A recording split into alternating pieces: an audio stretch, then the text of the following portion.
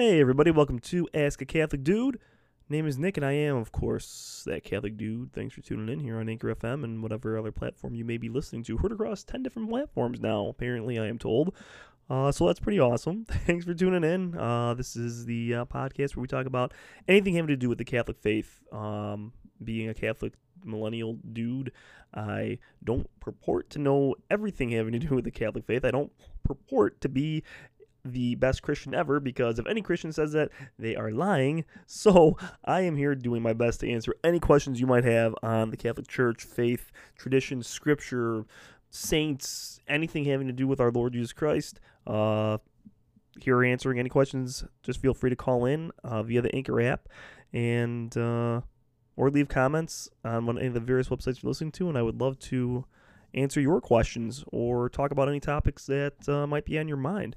So I did mention on our last podcast that there was another interview forthcoming from that Young Adult Liturgical Conference in Mundelein, and that will be coming soon. That's going to be with the Auxiliary Bishop of Chicago, His Excellency Bishop Joseph Perry. So keep looking for that. That'll be up soon. And in the meantime, what I wanted to do was talk a little bit about an awesome feast that is happening today throughout the Universal Church, and this is and this is like truly a universal feast because it's on the same day anywhere you go, be it in the Catholic Church or in the Orthodox Church. I mean, it's always celebrated on this day. Unless, of course, you're using a Julian calendar, but I'm not going to get into that right now. We're on a Gregorian calendar here, Gregorian calendar only. But what's really great is that on this day, every year, June 24th, we celebrate the feast of the Nativity of St. John the Baptist. Notice that I didn't say just the feast of St. John the Baptist. We're not commemorating his martyrdom when he was killed by King Herod by decapitation. We're not referring to that. We were referring to his nativity, his birth. And if you think about it, there really are only 3 times we celebrate the births of anybody in the life of the church, in the liturgical calendar. Of course, we have our Lord's birth, the commemoration of our Lord's birth, the nativity, every December 25th on Christmas. We also have the nativity of the Blessed Virgin Mary, of the Theotokos, the Mother of God. We have her feast on September 8th. Every year. Then the church also celebrates the feast of this great saint, St. John the Baptist, and he's also called St. John the Forerunner. You'll hear that a lot in the Eastern churches, in the Eastern Catholic and Orthodox churches, where they refer to him as St. John the Forerunner, because if you know your gospel, you know your Bible, you know that St. John the Baptist came before our Lord. He was that light. He was the light shining. Well, he was the light who was, present before that true light came, for the Word. He's sometimes referred to as the voice, whereas Jesus, of course, is the Word. So it's a big day in the life of the church, and it's, interesting. And if you're in the Latin Rite of the Catholic Church, which most of you are, then you'll notice that the 12th Sunday of Ordinary Time, the 5th Sunday after Pentecost, is superseded. It is bumped from the calendar because this is such a huge deal. This is such a huge feast.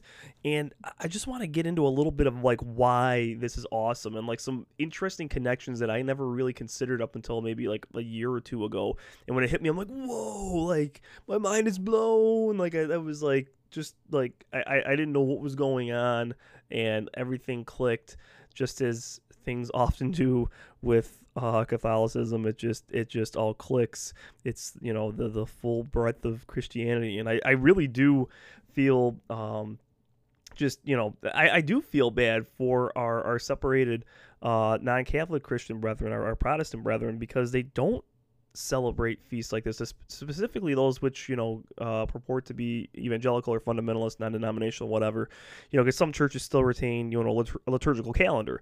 Obviously the Eastern Orthodox, since they are churches in the fullest sense, and then Anglicans and some others, Lutherans perhaps, but a lot of Christians, especially in America, don't really celebrate this feast, and it's an awesome feast to celebrate. It's so important, and you see how important it was in the lives of the early Christians. You look back to the 4th century with St. Augustine of Hippo, And you see how important this feast was even then.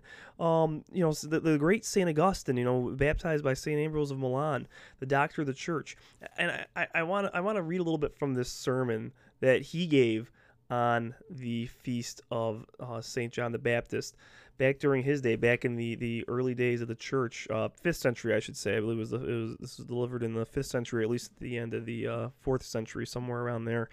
And it shows this link that Catholics and Orthodox too have to the early church that we just unfortunately don't see with modern fundamentalist churches, or which purport to be fundamentalist.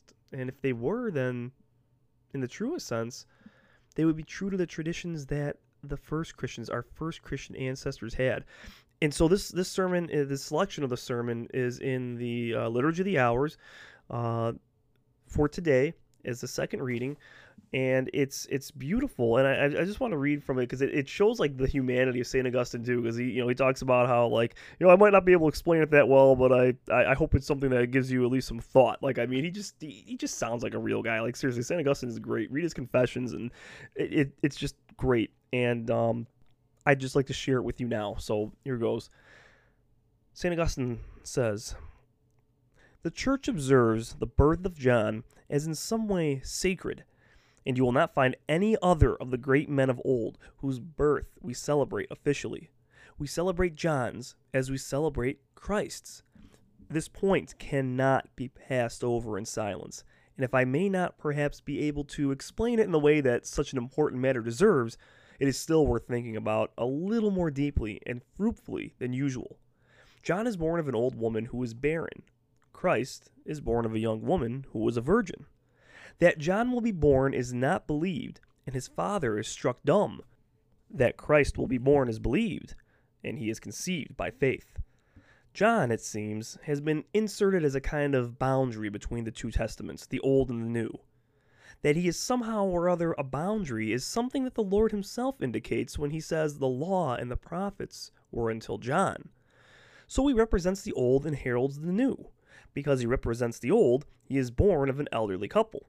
Because he represents the new, he is revealed as a prophet in his mother's womb.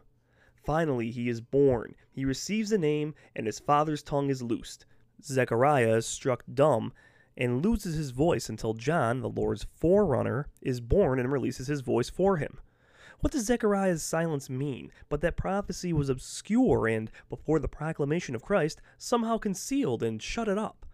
It is released and opened up by his arrival.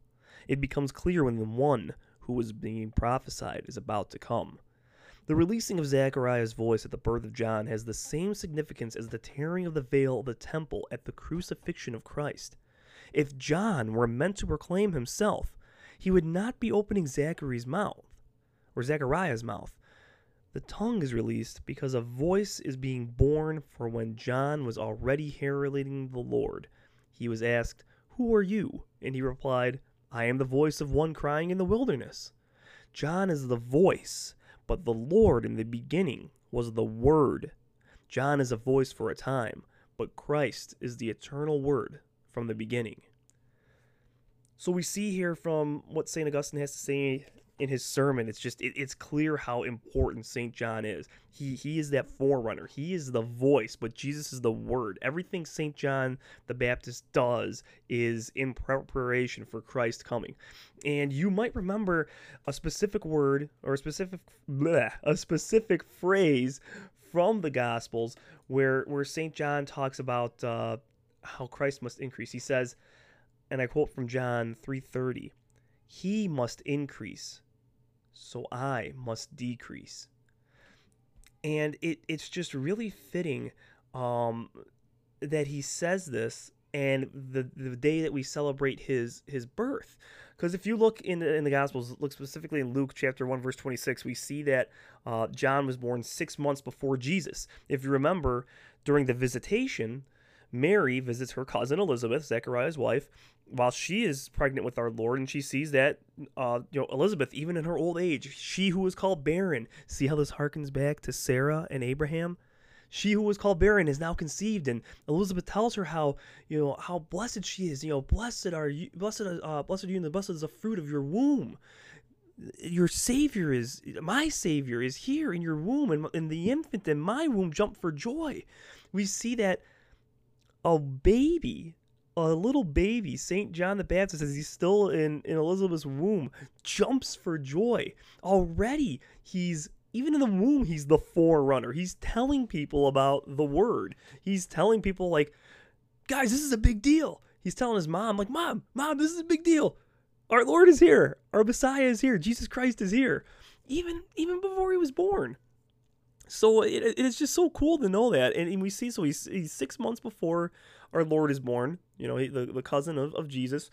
And remember, Jesus calls him like the greatest of the saints. Jesus himself says this. Look at Matthew 11:11. Amen, I say to you, among those born of women, there has been none greater than John the Baptist. Isn't that powerful? Isn't that, and again, it boggles my mind that so many people don't celebrate this feast today. So many people that are Christians don't even bother to celebrate this. And look what our Lord said about John himself. This is a great day to commemorate things because it's pointing us to Christ. As we celebrate this birth today, it points us to the birth of Christ to come 6 months from now. Think about it. Think about this. This is one of the things that blew my mind that I was telling you about. So, I'm just, reading a little bit on St. John the Baptist, and I'm curious, well, why do we celebrate his feast now? Like, why do we celebrate it now? What just happened astronomically? I'm asking you guys, what just happened astronomically a couple days ago? Today's June 24th. What did we just get done with?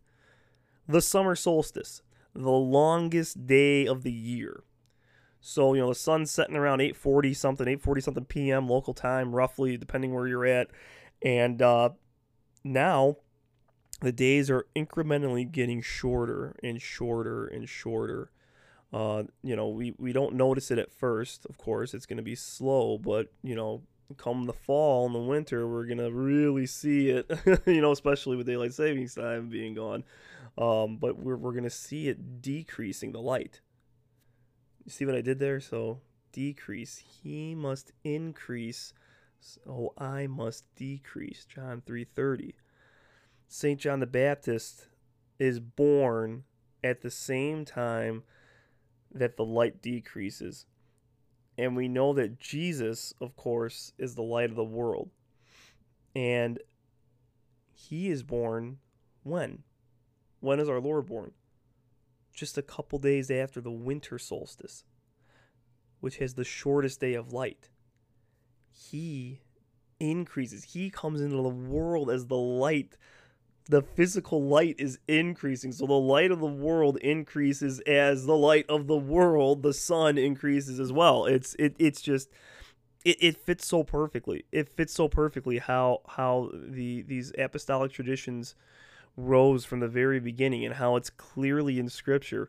It's just amazing how St. John the Baptist's mission, it begins with his birth. It begins when he's in the womb with Elizabeth. But but in a real way, we can see that even from his birth, those words that he says in the Gospel of John, he must increase and I must decrease, begin when he's just an infant. He's just an infant. So it's really powerful to see the connections there. Jesus Christ increases in light at his birth, and it just enlightens us all. It's such a beautiful thing. So it's a great solemnity.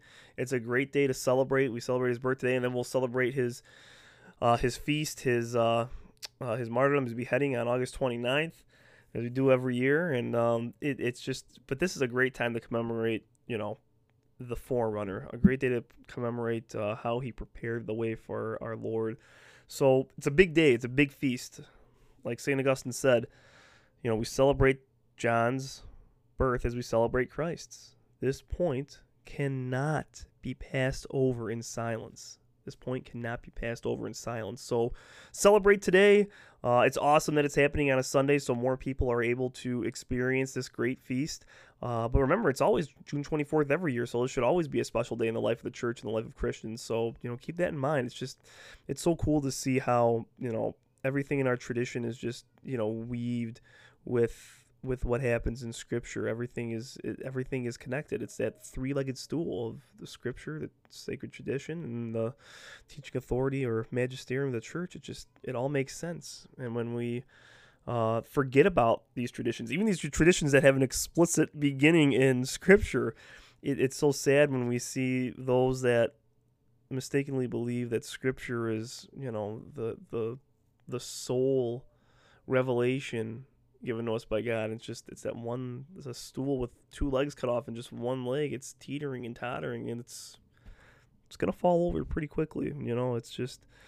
I think if we want to get back to our real roots, our real fundamentalist roots, then we need to do what the early Christians did, and I see that happening in the Catholic Church, and it's just another. I mean, the liturgical calendar is just one of many, many reasons to realize that the fullness of the faith, the fullness of that church that Jesus founded upon the rock, is found within the Catholic Church. It's beautiful, and I love our faith, and I love our Lord for what He did for us on the cross, and for allowing us to have this faith be passed down through almost 2 millennia. It's just a wonderful thing, and it's a wonderful thing to reflect on. So, happy feast of the Nativity of St. John the Baptist, everybody.